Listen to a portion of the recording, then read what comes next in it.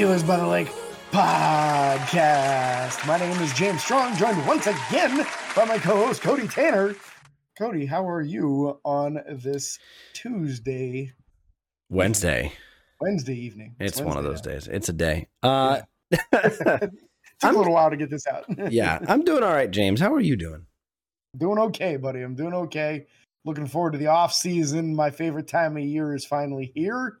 Other than I was hoping for. Other than the Super Bowl, if we're in it, yeah, that's a good time.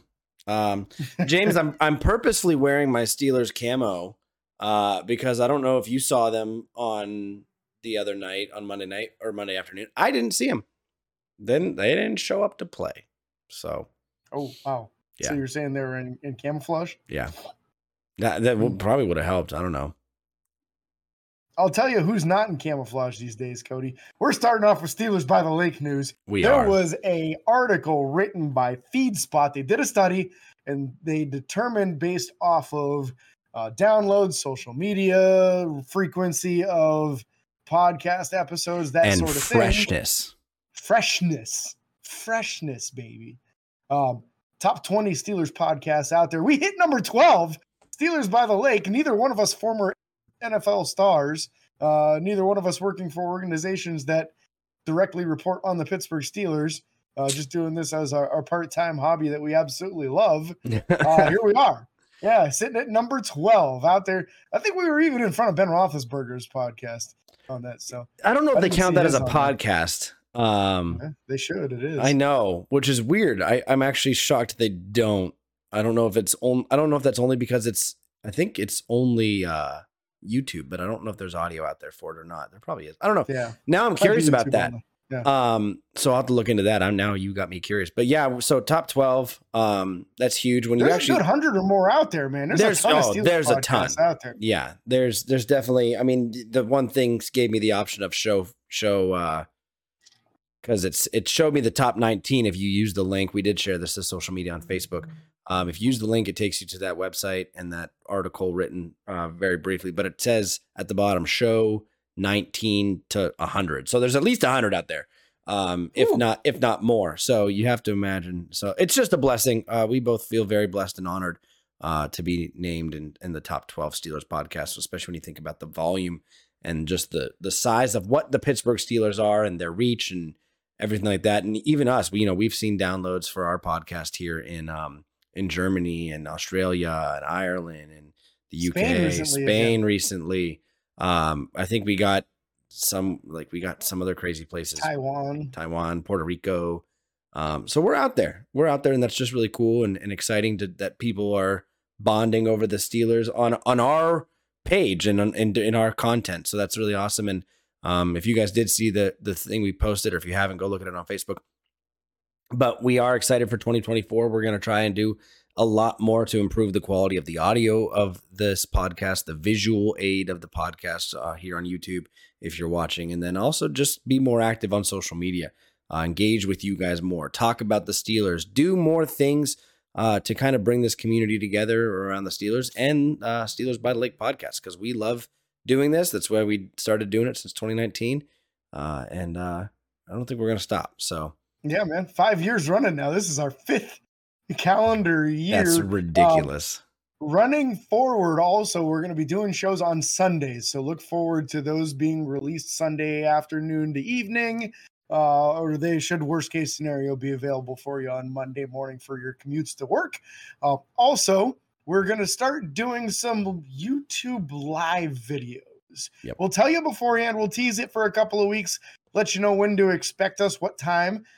Join us, and it'll be like a live Q&A kind of thing where we just talk Steelers, and anyone can join in on the conversation and just have some fun with it. If you happen to be a Bills fan named Austin, you can join us as well. And we won't turn you down. Yeah, even though I'm a little bit bitter about it still, we won't turn you down. Man, I tell you what, they had a cold day up there. Oh my Lanta, did we have a cold day down here too, down in the Southwest Virginia parts. It was definitely a cold one. So work was fun, kind of busy, kind of not, just kind of hit or miss. But let's go ahead and talk about some Steelers news. We'll talk about this game, the matchup against the Buffalo Bills, and the super wild card matchup was supposed to be played on Sunday at 1:00, wound up getting moved to 4:30. But before we do that, Eric Rowe and Miles Jack, the safety and linebacker, were both elevated for this game off the practice squad. So they were active for the game. Inactive for the game were Mitch Trubisky, listed as the third quarterback, TJ Watt with that injury he was dealing with, Darius Rush still inactive, the corner, Dylan Cook, the offensive lineman, Blake Martinez, the other inside linebacker, DeMarvin Leal, the defensive lineman, and Elijah Riley, the other safety. So a lot of defensive guys outside of, Dylan Cook and Mitch Trubisky.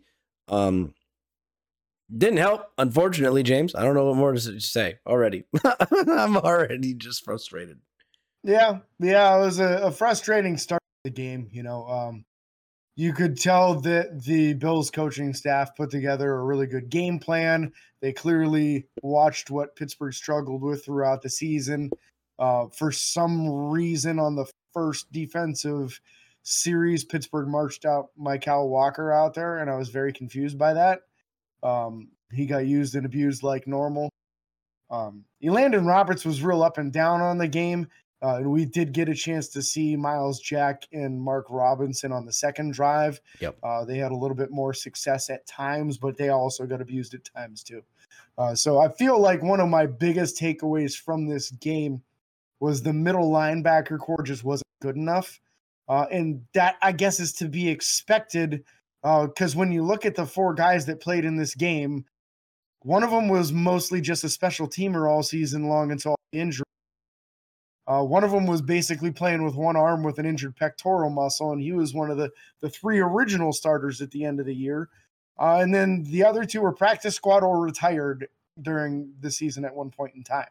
Yep. So just a very vastly depleted middle linebacker core, and the tight ends absolutely abused them in the first two drives. Just horribly. Yeah. And for touchdowns. Yeah. Yeah, not a fun time by any means. With that being said, let's talk about this. So Mason Rudolph obviously got the start at quarterback, played a semi-decent game or even a decent game. I don't know how you want to call it. It's just tough when you throw an interception in the end zone. It's tough when I know you already want to talk about it. No.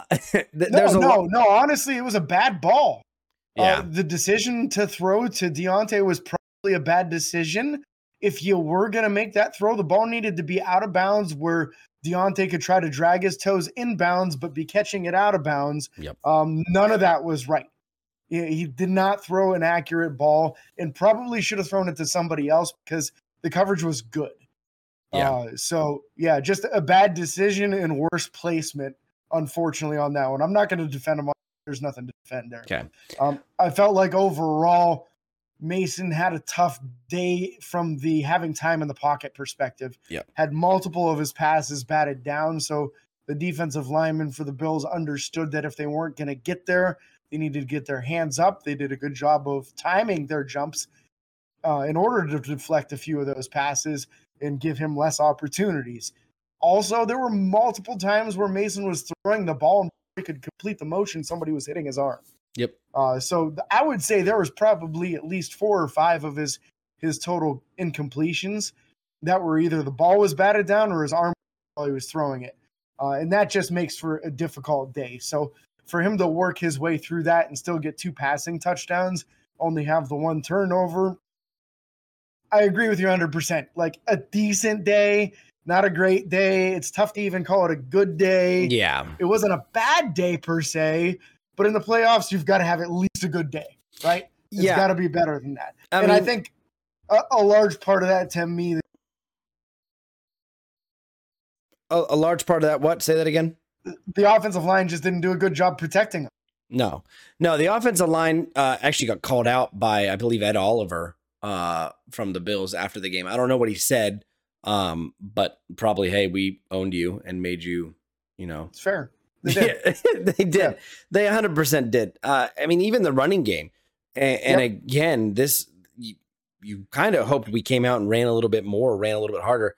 There were only, 21 designed runs in this game. 8 of them went to Jaylen Warren for 38 yards. 12 went to Najee Harris for 37 yards, 1 less.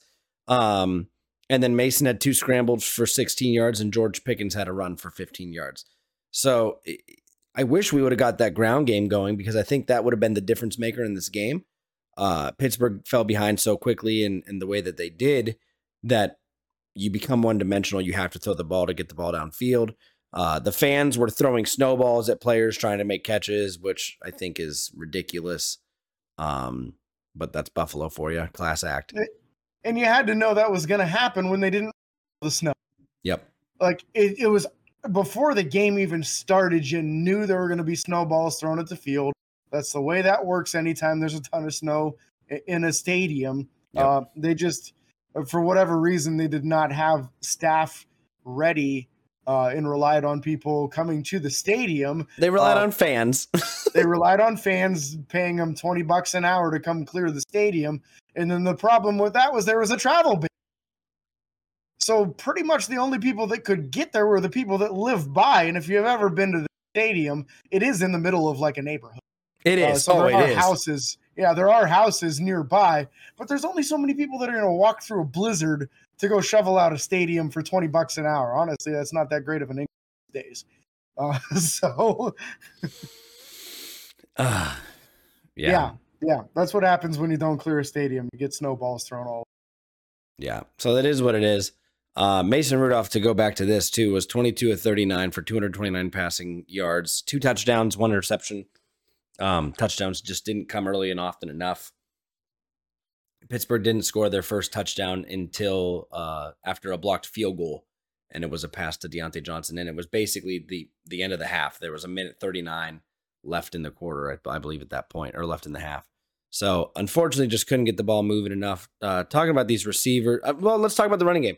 I felt like Jaylen Warren still ran very hard. I felt like Najee partially didn't have room, and then when he did, I don't know if it was the turf or the snow or the ground. I just felt like he wasn't running with power like he normally does. I felt like when he did have room, as soon as one defender hit him, 3 or 4 more came real quick. Yep. And he didn't get the support on his end that he had in previous weeks. In previous weeks, we were talking about how Pat Fry would get into that pile and move it, and how we'd see Broderick Jones and some of the other offensive linemen get into the pile and move it. I felt like the defenders rallied to the football very quickly before the offensive linemen did, and that made a big difference in the game because Najee was basically 1-on-3 or 4 nonstop in this game, trying to outmuscle 3 or 4 defenders at the same time. And that's too tall of a task to ask for any running back, not even Derrick Henry's winning those situations. Yeah. Moving on to the receivers, Pat Freiermuth, 5 receptions for 76 yards, a great day for him. George Pickens, 5 for 50. The 5 for 50 would look better if he wasn't targeted more than double that amount of times. He was targeted 11, only had 5 catches. Deontay Johnson, 4 for 48 in the touchdown. Jaylen Warren, 2 for 16. Najee, 2 for 15. Allen Robinson, 2 for 12 before he got injured. Calvin Austin, 1 for 7 for that 1 touchdown. And Connor, great touchdown too. And Connor Hayward, 1 for 5. The ball got around to a lot of players, which we haven't been seeing as often. Just couldn't get the ball downfield and get in a scoring position and punch the ball in. Very unfortunate. Yeah, and early on in this game, again had an issue with fumbling the ball like they did the week previous. George Pickens on the first offensive drive catches the ball for like 7 or 8 yards, stretches forward to try to get a couple more, and in the process of doing so, fumbled the ball, turned it over, and then the Bills scored on the very next play on a touchdown pass to their tight end, Kincaid. You can't have fumbles in those situations. Literally, he's trying to stretch out to get extra yards. He's trying to get the first down. He's fighting for every yard.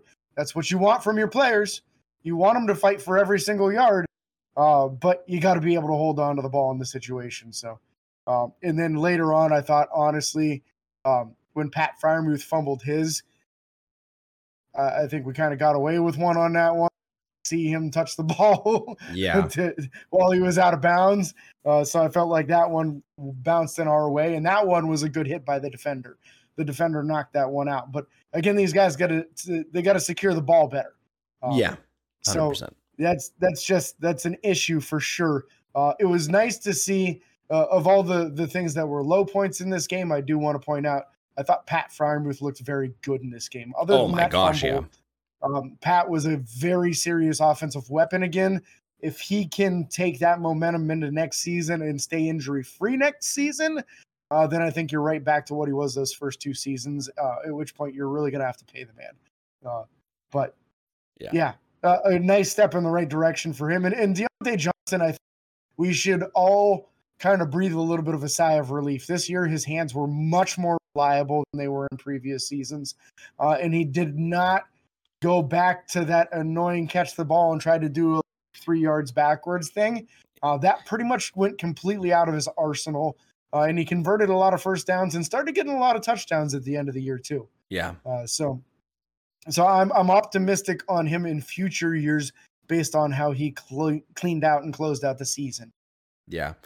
No, you definitely are correct. With that being said, we'd already kind of talked about the offensive line. I don't even have anything to say. They played horrible. The run blocking was almost non-existent. The pass blocking was a struggle here and there. Don't get me wrong. Buffalo came with a great mix of blitzes and looks, but you have to expect that. I mean, it's playoff football. I was really hoping that at this point we'd see them play better offensive line, blocking schemes, and just figure out more things at this point. I mean, it's been all year.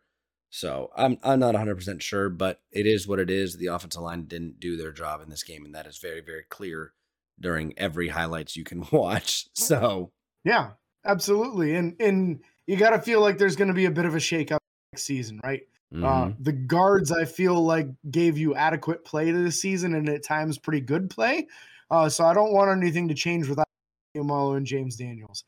Broderick Jones had some real high points as far as run blocking, some struggles from time to time in pass blocking. I want to see him on the left side next year. No more of this right side stuff. Yeah. He played most of his college ball on the left side. I get it. We ran into a situation with Chu. They didn't want to play him anymore. I completely get that. He's going to get cut in the offseason. There's no way they pay a backup offensive tackle $10 million next year. Yep. So we'll be moving on from Chuks Okorafor. But they got to figure this out, and they got to get Broderick Jones back on the left side. And I think they need to upgrade that center, too. I don't think Mason Cole's good enough. No. Especially the last couple of games, there was a lot of low snaps, causing timing to be off on plays. You can't do that, man. Everybody gets a bad snap here and there, but when it's 5 or 6 a game, you just need an upgrade at that position. And too many times this year, he got put on skates and just absolutely driven back into the backfield. Way too many times. So we need a more athletic dude who's more consistent with his snaps and has a better anchor and can handle that bull rush of these big guys. Yeah. Moving on to the defensive side of the ball, the defensive front, I thought played kind of well for the most part. It's tough when you look at the stats and see the James Cook for 80 yards and Josh Allen for almost 80 yards, processing the rushing game, but they also had 2 sacks, one from, I guess that's not defensive front. I mean, it is defensive front. Alex Highsmith and Marcus Golden. Yeah. But you also have to process, I mean, Cam Hayward got involved. He had 6 total tackles. You got Larry Ogunjobi with 5 total tackles and 1 tackle for loss. Cam Hayward also had a tackle for loss. Keanu Benton with 5 tackles combined on the game, which was great for him to be involved. They just didn't do enough. Armon Watts came in, didn't see a lot from him. Montravius Adams came in a little bit, didn't see a whole lot from him. Just sucks. I felt like you had 2 defensive linemen that were stout against the run and another one who not. And that has been the issue with Larry Ogunjobi all season. He's a highly athletic dude, but he wins through penetration. So he got that 1 tackle for loss, right? That was great. But when you watched him the rest of the game, he's going against a 6'8" tackle who had much longer arms than him, and you could tell because he was constantly trying to crash inside, commit to one side or the other. And when you're playing run defense, your job is to get into the man's pad, stand him up, and then wait to see which way you need to go, shed and go that way. Well, he can't do that because his arms are so much shorter than these offensive tackles. He's better against guards because of that. But in your base defense, he's not going against guards. He's going against the offensive tackles, and he knows he's going to lose that leverage in the battle. So he's trying to just defeat them early, get penetration, and disrupt the play. And by doing so, he's opening up huge holes sometimes. Yep. And that's an issue, man. So they got to figure that out. If you keep Larry Ogunjobi for next season, which at the cost that he is, I wouldn't be a fan of. If you can get him to take a pay cut, okay, maybe. You need a better base defensive end for the 3-4 because that's just not him. And he's not a nose tackle. He's a penetration style 4-3 defensive tackle that we're trying to put into different molds, and it's not working. And he isn't giving us much as a pass rusher either. So that's an issue. He's just not a scheme fit for the Steelers defense. Yeah, I mean, Larry Ogunjobi's... the backups aren't much better. So no. I mean, Ogunjobi's on a 3-year, $28.75 million deal. That's averaging 9.5 a year. That's just not worth it. And that was signed last season, right? Yeah, like this was the first it expires year 2026. Yeah, that's a problem in my book. Yeah, big problem. I believe he's in the top. Let me see, 3, 4, 5, 6, 7, 8. He's in the top 5 average salary paid guys. So, what breaking you got, news, Cody? What's the breaking news? The Steelers have signed 17 reserve, which is typically guys off of the practice squad getting signed to a futures contract. Yep. But I've got a list here. Hopefully, it just came through on. It just came through on my phone. It just must go to yours faster because you're closer to Pittsburgh. You know what I mean? Yeah, that's got to be it, buddy. You just get the more direct line. A really long arm. Okay, so cornerback Luke Barku is going to be with them. That is not unexpected at all. Offensive tackle Tyler Beach.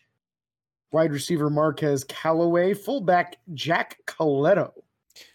I didn't even know he was on the team. Not the fullback that we signed after he retired or whatever. October 9th, practice squad. Offensive tackle Kellen Deach. Kellen, I believe, was like a mid pick. So he's got a little bit of pedigree. He might be something for the future. Safety Jalen Elliott, we knew about him. Yep. He's actually had a little bit of time with Pittsburgh. Guard Joey Fisher, he was on the preseason squad. Wide receiver Dez Fitzpatrick, nice to see Dez on that futures contract. Yep. Offensive tackle Devery Hamilton, also signed to a futures contract. Offensive tackle Anderson Hardy. I'm detecting a theme. There's like 4 or 5 offensive tackles here already, Cody. I think Chooks is in trouble. Wide receiver Kalen Harris. Defensive lineman Jonathan has been on the practice squad for like 3 years now.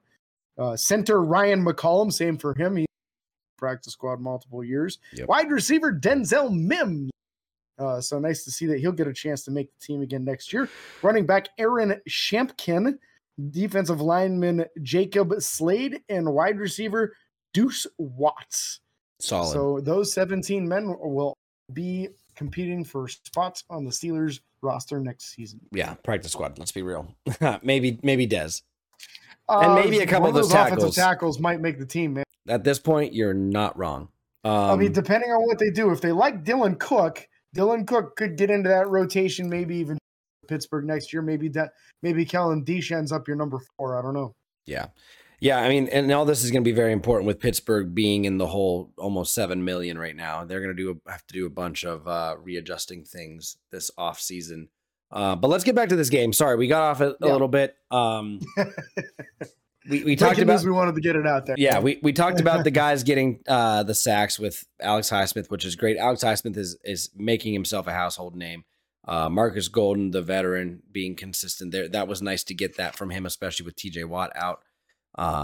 Didn't see a whole lot from Herbig. He only had 1 tackle in the game. He didn't play much. No, he didn't, which was very unfortunate. I wish he would have played more. I don't understand that at all. He has to be injured. That's the only thing that makes sense to me. No, I think what it was, if it was my opinion on this, I think because Marcus Golden is so much bigger and stronger, they wanted him for run defense. Yeah. Because, and with Buffalo running so successfully against Pittsburgh like they were, the last thing they wanted to do is take one of the bigger outside linebackers off and put a smaller one. It ain't like it helped. So, no. Well, and they weren't the guys that were losing. That's the problem. That's true. Between the tackles. That's true. It was the defensive linemen that were losing the battles times out of 10. So yeah. Landon Roberts had 5 tackles on the day. Mark Robinson had 5 tackles on the day. Miles Jack had 4 tackles on the day. to round out that middle linebacker crew. Unfortunately, they couldn't keep up with tight ends. I don't know who got burned on that. Not burned, but like I think it was zone on that Kincaid touchdown. Yeah, Miles Jack. He was nobody had support over the top, and I think he was pretty sure he was supposed to have safety help over the top. Yeah. So yeah, that was Jack's guy, but that's a tough matchup. Yeah. Yeah, very tough matchup for him, especially. I mean, Kincaid's a very talented tight end as well. So we obviously talked about Mike Kyle Walker being in already as well. In the secondary, Joey Porter had a decent game, I thought. Yeah. You hate to see a guy leave. Always hate that, right? Hate to see a guy what? Leave a game injured. Yeah. Oh, 100%. Especially when it's your number one corner, especially when he gets hit in the back while making a tackle. In the head.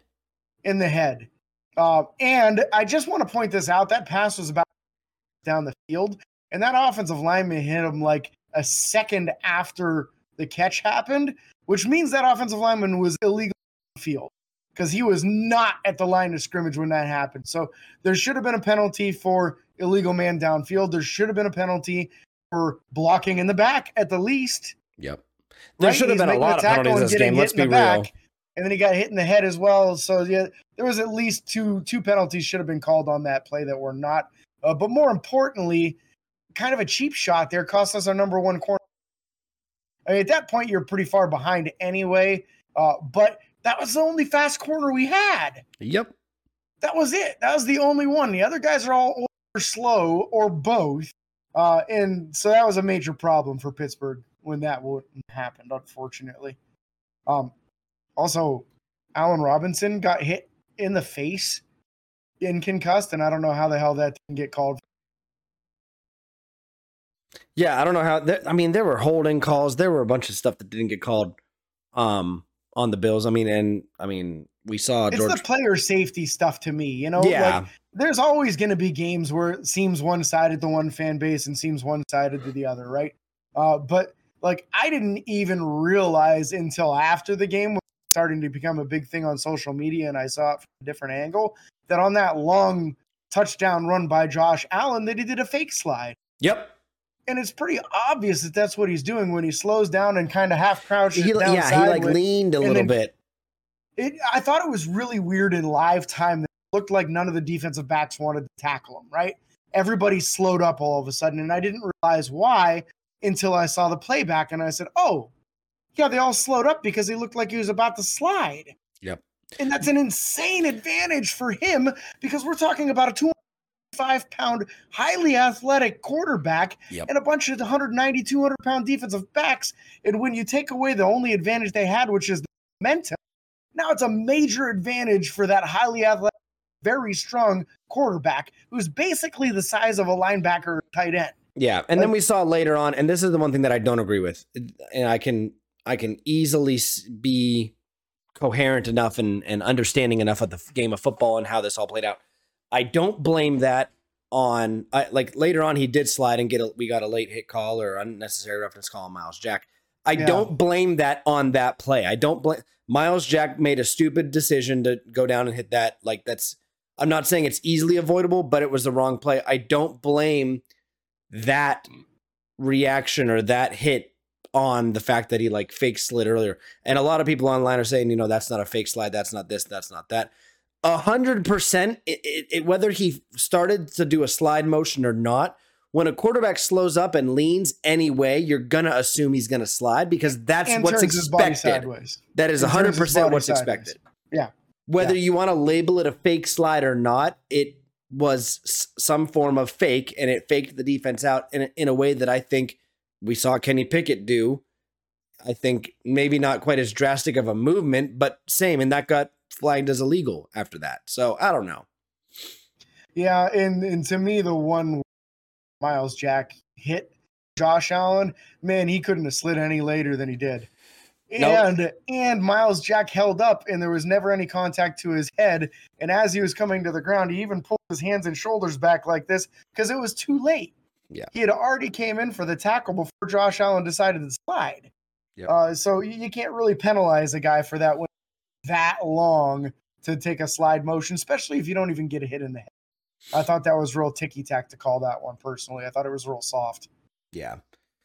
Yeah, no, I agree completely with that. Talking about the safeties real quick, Minkah Fitzpatrick, 10 tackles, 1 tackle for loss.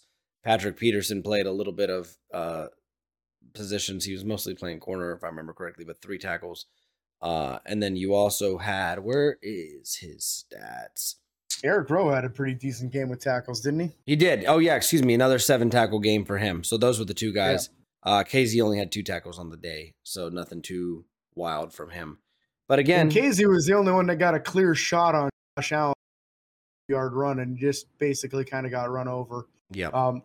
Kind of a summary of the season for him. That's how it started off against the 49ers when he came in for a tackle and Brandon Ayuk just absolutely threw him.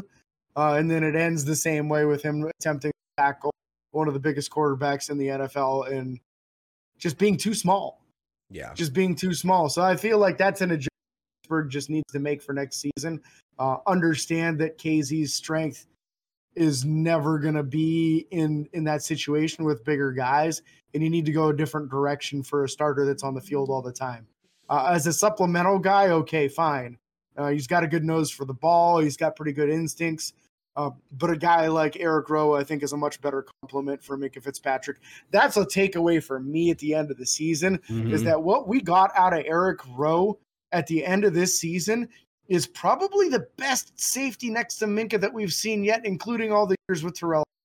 Yes. I thought Eric Rowe really represented himself very in those last 4 or 5 weeks that he got the opportunity to start. I was really impressed with him. I guess it was only 4 games total because he got elevated from the practice squad each of those games. You're only allowed to do that 3 times in the regular season, and then it resets in the postseason. You can do it as many times as you want in the postseason. So if they were to have been able to make a run, they wouldn't have never have to actually brought him up from the practice squad to the 53. They could have kept him on there the whole time. And just elevated him every single game. But I really thought that Eric Rowe made a big difference in a lot of games. He had some turnovers. He had some broken up passes and just looked the part.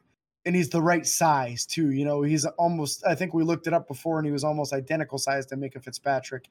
So if I'm Pittsburgh, I'm prioritizing getting a contract done with Eric Rowe early in the offseason to bring him back as the piece next to Minkah Fitzpatrick. I'm not worried about the fact that he's like 31 years old. Just do like a 2-year deal. It's going to buy you a little time to find that strong safety of the future with a guy who's played better than what we've seen in a while at that position. Yeah.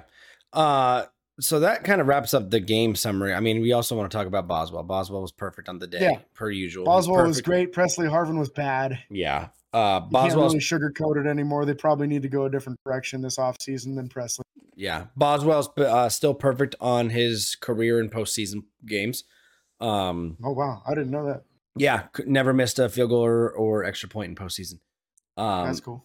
But also, with that being said, something that I want to point out here, the difference in this game, and I think the difference in Pittsburgh, it's been the difference maker for a while now, is Pittsburgh starts off slow. Pittsburgh can never come out of the gate like 75% of the other teams in the league and put up points in the first quarter, put up points in the first half. If you look at the scoreboard, the only difference on the scoreboard is the first quarter. We scored the same amount of points to them in the second, third, and fourth, but they outscored us 14-0 in the first. And before this game, Alex Kozora from Steelers Depot wrote an article about some weird stats, or stats of the weird is what he calls it. Yeah, he does that. Pittsburgh this season, excluding this game, has been outscored 66-0 in the first quarter. To nothing? Excuse me. It says 66-0. Yeah, in the first quarter. I'm pretty sure they scored on their opening drives a couple of. I don't know. Maybe it's this. Maybe it's a 66-point differential. I think you typed it wrong. Postseason. I think we're talking postseason appearances. Because I know it's really ugly in the postseason. Excuse me. Yeah, last 5 playoff games. It's a postseason. Yeah, that's a postseason article. Yeah, but I'm still very curious to see what we are. Excuse me. I'm still very curious to see. It was ugly this season, but there were a couple of games with Mason that they did come out fast and scored and were up 14-0. Yeah. So there was some of that this season, but overall, you're absolutely right. More games than not, they came out flat in the first quarter, and the other team scored first. I think we saw that a couple of times in Mason's games where he won those first 2 weeks where he got 290 yards passing, then 275 yards passing, and it was 34 points the 1 week and 30 the next. I want to say they scored twice before the other team scored in both of those games. Pittsburgh's average points for the first quarter this year, 3.4. Yeah, that's rough, man. Yeah, and how many of that was in those 2 games is what I'm very curious personally, because I think that was 2 of the only ones of the season. I'm curious here real quick because I want to know the difference. I'm going to look the Bengals game because I know that was one of them. So Bengals game, they scored the first 24 points. So 7 points in the first quarter in that game. So and then the Colts game would have been the other one, I'm pretty sure. They scored the first 6 points in the first quarter on that one. So 13 points of those came in those 2 games where we did blank our opponents in the first quarter, and they were both Mason games. This is very interesting stat here. Actually, no, the one was a Mitch Trubisky game. I'm sorry. So the Seahawks, it was 3 games in a row that we outscored the opponent in the first quarter, 6-0, 7-0, 7-0. Yeah. I will say this real quick. All the teams. I'm sorry, the Ravens game too. The last 4 regular season, we scored a touchdown in the first quarter. So it at least shows you some promise for what the coaching staff was able to do at the end of the year. One team that is still in the playoffs had a lower average than us, and that's the Tampa Bay Buccaneers at 2.9 points. But they've had their own season, and Baker Mayfield has been doing his own thing. Well, does it say how many the total points were? Because 27 of them came in the last 4 weeks. What do you mean? 20? Oh, no, I don't have that breakdown. 27 total points. I'm kind of curious now. The total number was what? How many per? 3.4. 3.4 points per game. So if we go 27 divided by 17 games, 1.58 of that was in the final 4 games. So almost half of that total. So you said 1.8? 1.6. Okay, so subtract that 1.6. Yeah. We're sitting at 1.8. 1.8. If you subtract 1.6? 3.9 3.4. 3.4. Oh, it's 3.4. Yeah. So that's 1.8. That would put us at 31st. Half of the total points. Yeah. That would put us at 31st. Almost half of the total points scored in the first quarter were scored in the final 4 weeks. Yep. Which was a different offensive coordinator. Now I'm curious to go back further to see more. Was it all? Was it all with a new offensive? Here we go to the Patriots game. We had 3 points in the quarter against the Patriots. Okay. So add that to it. Cardinals was also on a different offensive coordinator. 3 points in the first quarter on that one as well. Oh no. Yeah. Bengals was the first game, right? That was Bengals was the first game without him. We did not score in that game in the first quarter. So you said 27 points? And then add another 6, so 33. Divided by 17 is 1.94. Yeah. So came in the final 6 weeks. Yeah. So that would have put us under we would have been ranked 32nd. We would have been ranked 32nd if it wasn't for these last few games with Mason and the last few weeks without. And if you would have taken the average of what we did in the last 6 weeks, we're probably closer to middle of the pack. Yeah. Oh, 100%. I mean, you had Dallas at 7.2, which they got blown out. Here, let me just again math it real quick. That was 33 points divided by 6 games would have been 5.5. Where would 5.5 sit on the list? 5.5 would be in 6th place. 6th best? 6th best. Yeah, so there you go. The same offense with a different offensive coordinator, and 2 of those games were not good offensive games. Yeah. But they still scored in the first quarter in those games. would have been the 6th best scoring offense in the first quarter in the entire NFL. Yep. Detroit's second, who's still in the playoffs. San Francisco's third. Baltimore's fifth. I'm looking at teams that's still in the playoffs. Buffalo is 9th. And Green Bay's 14th. Kansas City's 15th. Houston's 19th. And then you have Tampa Bay, who's 26th. So that shows you some things. It does show you some things. I'm tired of seeing us walk out and not have any go get 'em attitudes. It just doesn't seem like Pittsburgh's ready to. Well, it doesn't seem like they're prepared to play games. Sorry. It shows you how much that offensive Canada was holding back. Yeah. That if just getting rid of him and promoting a couple of guys from interior, the average of what they produced with those guys coaching instead would have been 6th best offense scoring in the first quarter. Tells you a lot. Yeah. That tells you the preparation and game plan from those guys was drastically better than what we got out of Canada. Yep. No, 110%. With that being said, we're going to stop kind of talking about this game and stop talking about the Steelers for now. We did talk briefly about the injuries. You saw the injury with Joey Porter. Concussion. Yep. Who was the other injury? Now I forgot. Allen Robinson had Allen Robinson. Well, and then Pat Freiermuth had an ankle, didn't look severe. He returned to the game. So at least in the last few weeks here, we didn't have any significant injuries. Nobody had any ACLs or anything. Yeah. So it's it is what it is right now. We should be starting next preseason with a healthy roster from everyone that's returning from the current roster. So that's at least a promising thing. Yeah. I will also point out that we'll talk about it very briefly. Mike Tomlin did walk out of a post-game press conference where he was beginning to be, the question didn't even get asked. Somebody all the way. Yeah. The question didn't even get the whole way out before he walked away. It was brought up that he has 1 year left on his contract. And when the person said 1 year, he was gone. He walked out of that press conference because it's just not the time and place to ask. They have the coaches have their end of year press conference, which I believe already happened at this point, if I'm not mistaken. I could be wrong. I thought that might have happened today, or yesterday, but I don't know. But either way, it was just a bad timing. That's not Mike Tomlin not wanting to address the media about it. It was just the fact that was not the time nor place to be answering those questions. Coach T will be coming back.